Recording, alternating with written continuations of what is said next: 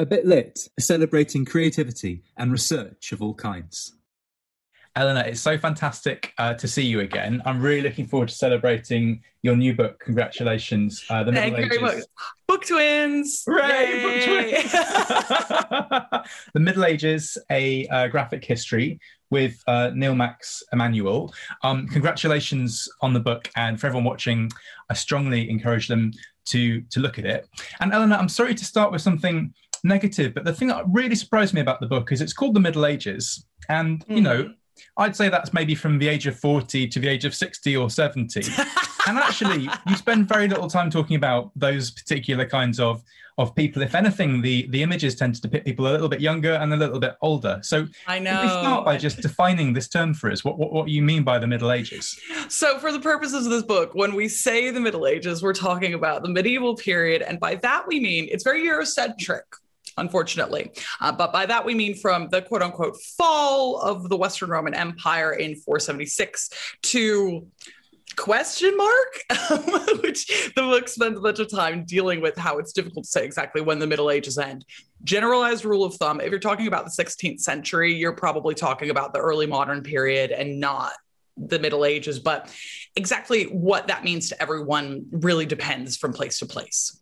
Yeah, that's great. Thank you. And one of the amazing things about the book is it calls attention to and it questions the Eurocentricity. And I'd quite like to come back to that in a moment. And it's so good on probing away at when this period starts, when it ends, and what it means to call it a period, and when we started thinking of it as a period, and what it really does to define a period by saying, well, this is in the middle of more interesting things, which is kind of what the term seems to be doing. So I guess, you know, what we would call in our professional life historiography in the form of a graphic history was really exciting to see. I mean, my first question for you is, as someone whose expertise tends to fall on the eastern side of Europe, a lot of the Eurocentricity of this period tends to pull towards the West and perhaps to the South. And I wondered kind of how that felt for you writing.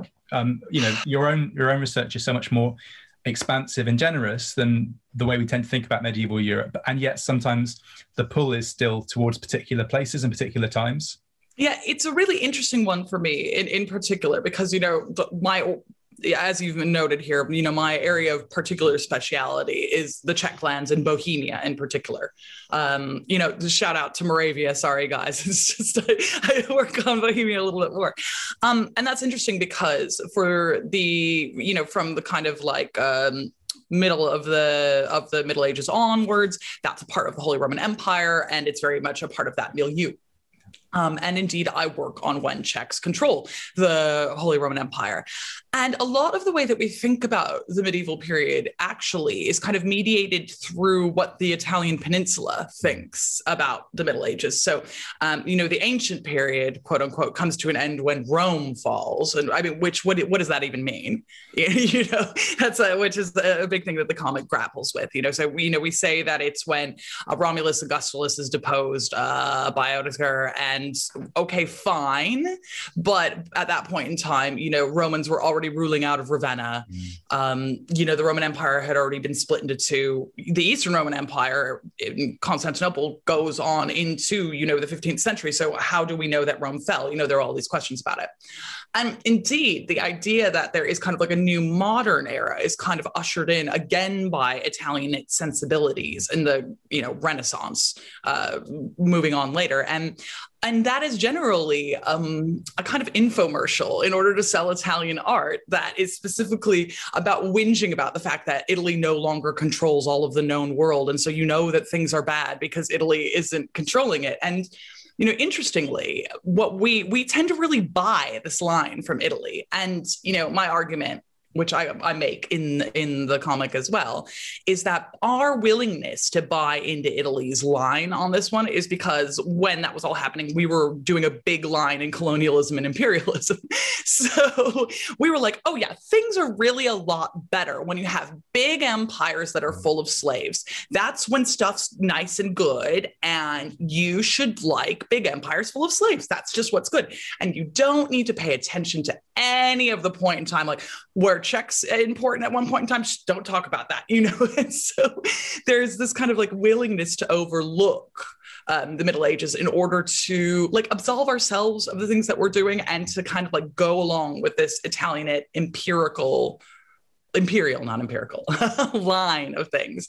And I kind of try to get to the heart of that. But it is really interesting, you know, as someone who works in my line of history, because, you know, the entire medieval period for Czechs, the way they're very important, you know, the way that they are talked about by everyone. Like I was just reading about a Princess Anne of Bohemia who becomes Queen of England again the other day. And so she is the daughter of the Emperor Charles IV, and she gets married off to the English crown. And there's all this hand wringing at the Czech court, because in the first place, they had to go send a duke over there because they were like, where's England? Have you guys heard of this? No? Okay, look, we're gonna go check it out. And a guy goes like, they send like Duke Spittinov off or something like that. And he comes back and he's like, guys, it's a place. And everyone is like, you can't send a Czech girl there. Wait, like they only speak like 2 languages and one of them's English. That's not a language. And like everyone's just making fun of England, right? And so like that's what I study. And it's interesting because now we're just like, nah, none of that's relevant. It's all about, you know, England and Italy and France, and there were never any other countries. But I still have to work within that line because of how society works, I guess. And also, I presume evidence, that the evidence for that early period in particular, we have so much more discourse coming at us from Italy and kind of places that were central to the Western Roman Empire. Mm-hmm. I mean, that's the thing, too, is that one of the biggest issues that we have with the medieval period in general is source survival, just because it was rather a long time ago, to be fair. And, you know, so we do have better records and that sort of thing from places that were important in terms of the Roman Empire because they had more scribes. You know, they just were more geared towards that. And indeed, a lot of places like, so for example, again, the Czechs, they're not actually literate until into the early modern period, into the later early medieval period, however you want to define that, kind of like 7th century, 8th century. That's when we start getting literate.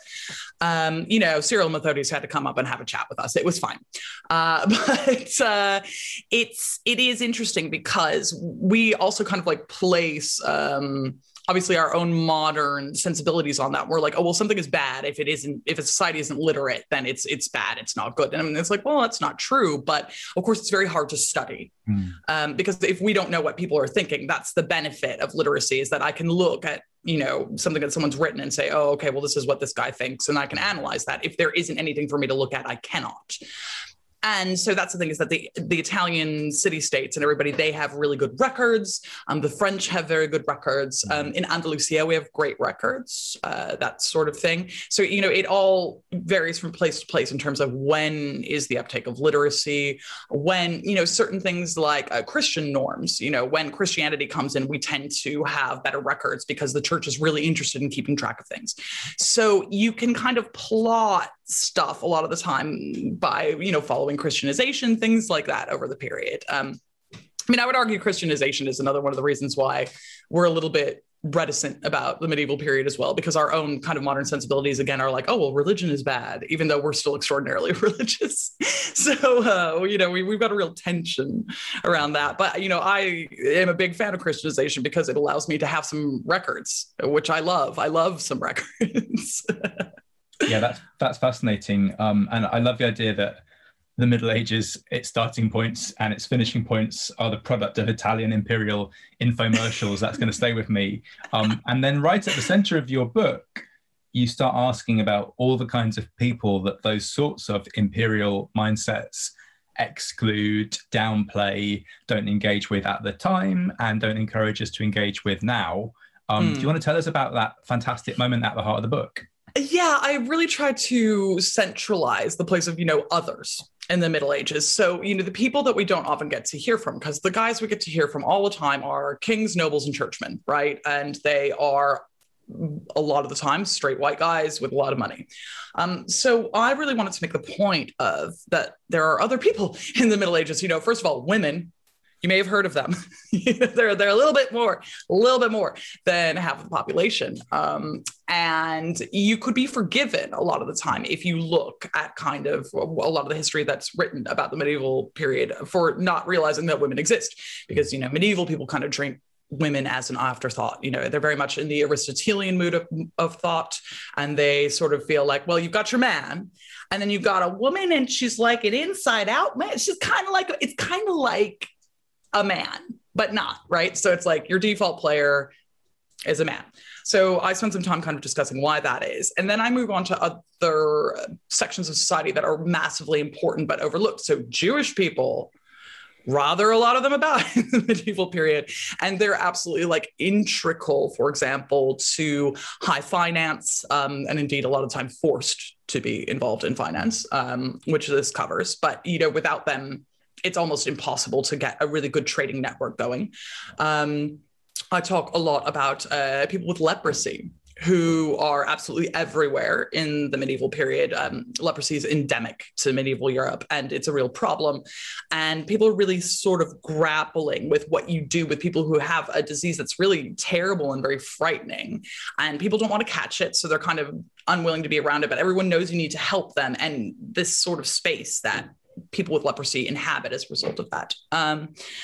And I tried to talk about gay people. Well, what we would call gay people, right? Because the thing is, in the medieval period, there's no such thing as being gay, just like there's no such thing as being straight. They don't have a conception of sexuality as such. For them, sexuality is kind of like a series of actions. So you can be a sodomite or not. But the thing is that, like, being a sodomite is like a very broad church, because a sodomite is just anyone who has non-procreative sex. So you could be a sodomite if you are having oral sex with your wife, right? As a man, that would, so it was like, welcome to the club, you're in sodomy club. But of course, anyone that we would call gay is definitely a sodomite, because well, you know, cis gay, because they cannot engage in procreative sex. So they are therefore by default sodomites. And it's really interesting because there is a tendency, especially among, you know, homophobes and that sort of thing, now to say, oh, well, in the Middle Ages, because everyone was very religious, there's no such thing as gay people. And it's like, no, people are being pretty gay, you know. So we've got like love letters that, you know, nuns send back and forth to each other, or, you know, people who are like caught repeatedly having gay sex. And it's interesting. So, you know, like in Florence, for example, we'll say when sodomy laws are brought in at the end of the medieval period, because people just start getting a lot more head up about being gay at the end of the medieval period. You know, it's kind of like neither here nor there a lot of the other time. I mean, people don't like it, but there's no sodomy police, and literally the Italian city-states set up sodomy police at the end of the medieval period. But even if you get caught, it's sort of this thing where you get fined a couple lira the first time, then that doubles, then that triples, then that quadruples, and then I think it's like on the sixth time they are like, we are going to kill you, right? So obviously that's bad, because I'm against corporally punishing people for being gay. But it's also interesting because what we can see from things like that is that it's not necessarily the being gayness, it's the getting caught that they have a problem with, where they're like, tighten your shit up. I said, like, stop getting caught. And so it's more like this wanting to paint a veneer of respectability over society that we see. And along with that, part and parcel, another group of others that we talk about are sex workers, who are seen as absolutely necessary for the functioning of urban life in the medieval period. But again, they inhabit this really liminal space, because it's not necessarily good to be a sex worker, but it's also not the way that we think about it now. Like, we tend to think about sex work now as like, oh, it's this thing, and if you do it once, that defines your entire life, and you'll be absolutely, you know, damaged and rent asunder by the fact that you ever did sex work. Whereas for medieval people, it's like, well, we need to have sex workers. It's not great. Okay, so ideally, if you could go ahead and repent before you die and just go get married, great. Okay, then, you know, all bets are off. But of course, the flip side of that is if you don't repent before you die, then you die out of communion with the church. And at the same time, individuals within the church are making a great deal of money off of sex work. So, you know, there's a big question mark about who gets to be respectable there. And surprise, surprise, it's well-connected rich men. But the point is that, you know, when we tend to say the medieval period, everyone just thinks, right, knights on horses, maybe there's a monk there. This kings and princesses, and maybe there's a Viking. But there's this whole these whole huge groups of people that are there, immensely important and very interesting. And I think it behooves us all to just kind of have a think about all the different types of people who exist in the medieval period. Yeah, that's fascinating. Thank you. That's really great. And you use the phrase there, you could be a sodomite, and it's that sort of aspirational pep talk content that we absolutely want on our website. So thank you. Thank you for that. And I'd love to talk to you about the challenge of writing this book, because the challenge of selection and compression and saying things in incredibly tight spaces often must have been immense, but it also means that you bring together things in a really fruitful way. And one of the things I loved is the focus on, I hope I'm going to say this word rightly now, phallosocracies, which sounds like, a whole society is built around the phallus, which I presume is not what it is. But this, we often think about the Roman Empire, we talk about their roads. You just mentioned knights on horses. Holy Roman Empire is such an important power in this period, and we think of this great landmass. But actually, this is true of the Roman Empire as well. But you call our attention to places like Venice and Genoa, and also the Vikings, whose power is built on sea and ships. I wondered if you could talk us a little bit about that section of the book. Yeah, it's really quite an interesting one, I think, because actually it's people who have great shipping lines that are in many ways the best off in the medieval period. And that's just a fact. When we think about the power of Venice or the power of Genoa, it's completely down to their absolute domination of shipping lines in the medieval period. So, this is how you end up with Venetian colonies in Croatia and on the Greek islands and, out on, even in Constantinople. One of the big ways that the Black Death comes in to Europe is through Genoese salt traders, because they were out on the Crimean Peninsula when it happened to get sacked by some Mongols who had the plague, and this is how things move through Europe.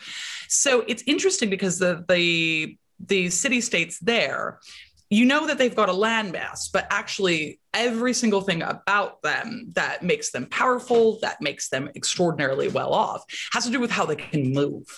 And it's an interesting thing because people often talk about the world being a bigger place in the medieval period, which it certainly was. And, we estimate that most things can only move about 30 miles a day. And that's kind of like what's in striking distance for either you're a really good walker and you don't get tired, or you've got a horse.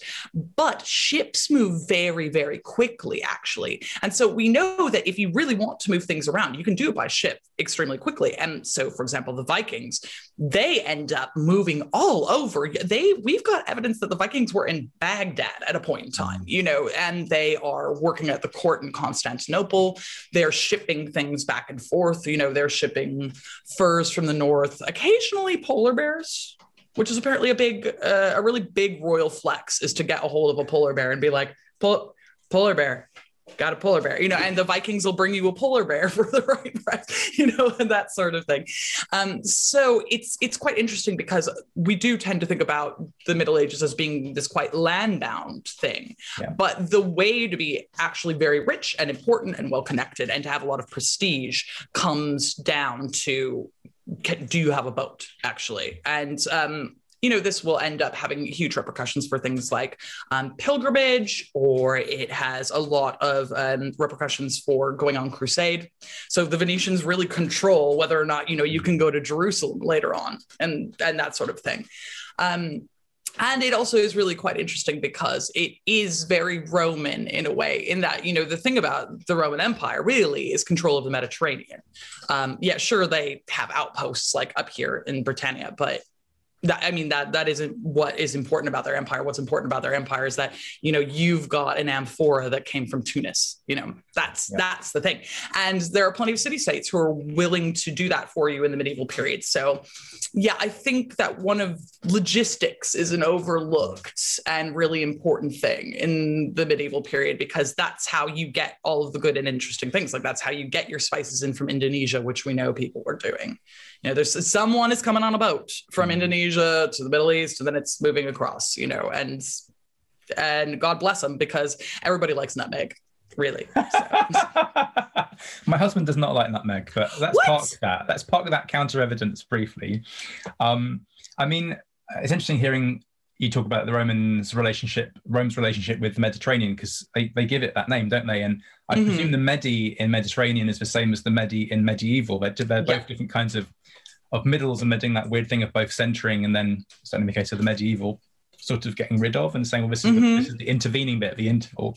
And you talked too about the kind of legacy of what places like Venice are doing. But I guess another legacy is what happens towards the end of the period with colonization, that is also all about shipping, logistics, keeping control of the sea, who has boats, who is able to get around. That's another example of that. So it's a comic history, and a graphic history. And right at the end of the book, you acknowledge Meg John Barker, who was in my head too as I was reading the book, thinking, I wonder what the relationship here is in terms of whether there was a model or someone, a potential kind of way of doing this kind of thing. But do you mind telling us about the sheer kind of the praxis, the challenge of putting history into relatively short pieces of text accompanying very particular images and across the space of a book? Can we hear a bit more about what that was like? Yeah, so I owe a great debt to Meg John Barker, who is a good friend of mine, because in the first place, I was made aware that one could do this because of their queer graphic history. And I thought it was a really great medium. I've always loved comics. If you could see my bookshelves, they are basically just a bunch of comics, but that's fine. So, that was something that was really appealing to me. So when I started thinking about this, I went to them first and I said, do you think that this is something that has legs, and how did you do it? And they kind of showed me their method. And so what they did, and what I then copied because I thought it was really good and useful, is, so it's a very short number of words per page. It's 140 words per page. Wow. Which is not much. And so what I would do is I would write what the 140 words were. And then in another font color, I would then say any words that I wanted in speech bubbles for what the picture would be that I had in my mind. And then I would describe what the picture was that I had in my mind. And often I think you can really tell, Neil's done a really great job on the illustrations here. I would go find medieval images and say, okay, well, this is what I had in mind. Here is an actual image of this. And he would then adapt those. So that was kind of the process, and kind of like thinking in that way and putting everything down on one page and then moving to another is how I did it. I had an outline first, obviously. And I'm a huge believer in outlines, just a really big one. But it's one thing saying I'm going to cover all these things and then realizing that you have a very few number of words. And then fun fact, right before I was due to turn it in, I was like, yes, here we go. I'm bagging on time. I'm ready to turn this into my editor. I will just have a quick edit before I send it over to Kira. And then I got back to the beginning and I was like, these pages seem like they're really short on the word limit. What's going on here with this? And I came to realize that at some point in the book, I'd say about a third of the way through, I convinced myself that it was 280 words per page.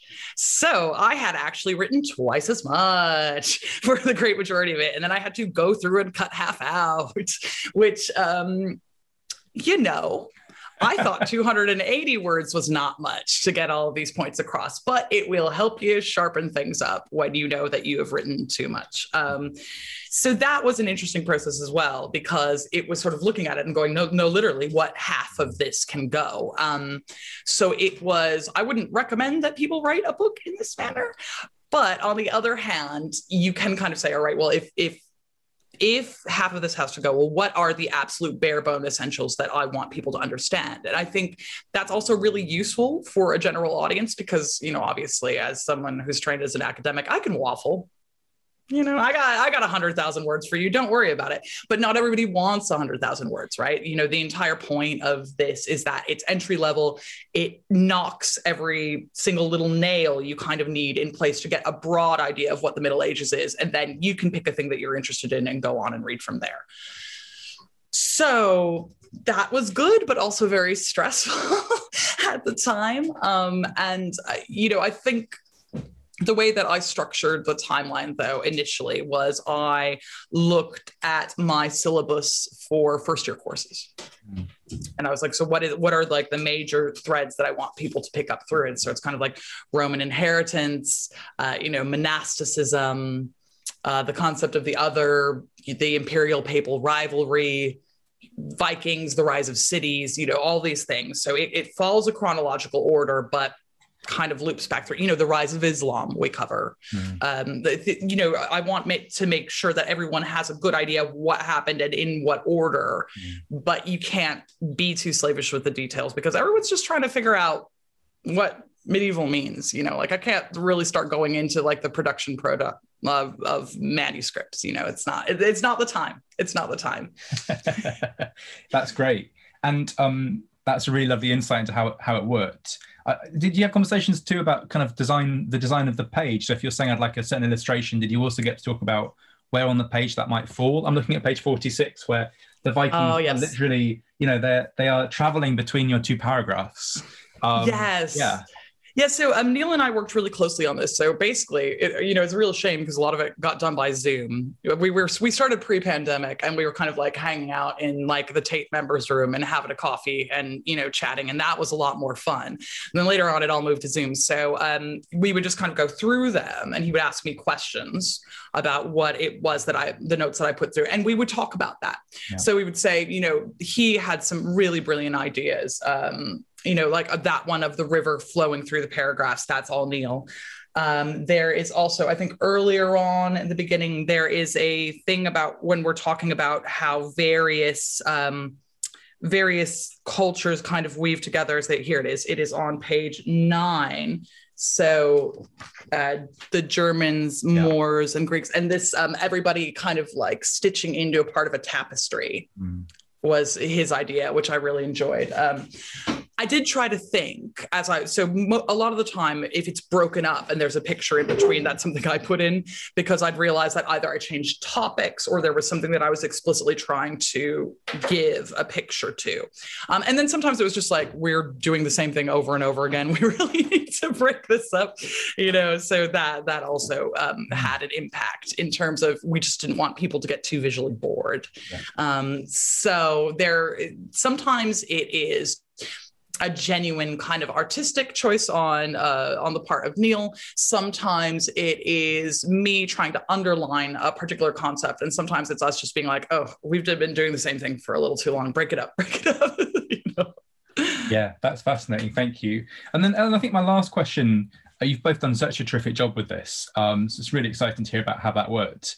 I guess the other big challenge for you is that you're introducing and describing a topic which the majority of people will have fairly hazy understanding of, but at the same time will also bring with them all kinds of assumptions about what it means to describe something as medieval. This is very medieval, etc. So you in the book you find yourself constantly saying things and denying things, which I think that's how Eddie Izzard says you should sing the American national anthem. Yeah, so it's confirming and denying. Yeah. I mean, that's kind of a dialogic state you find yourself in a lot of the time. And can you tell us a bit about that?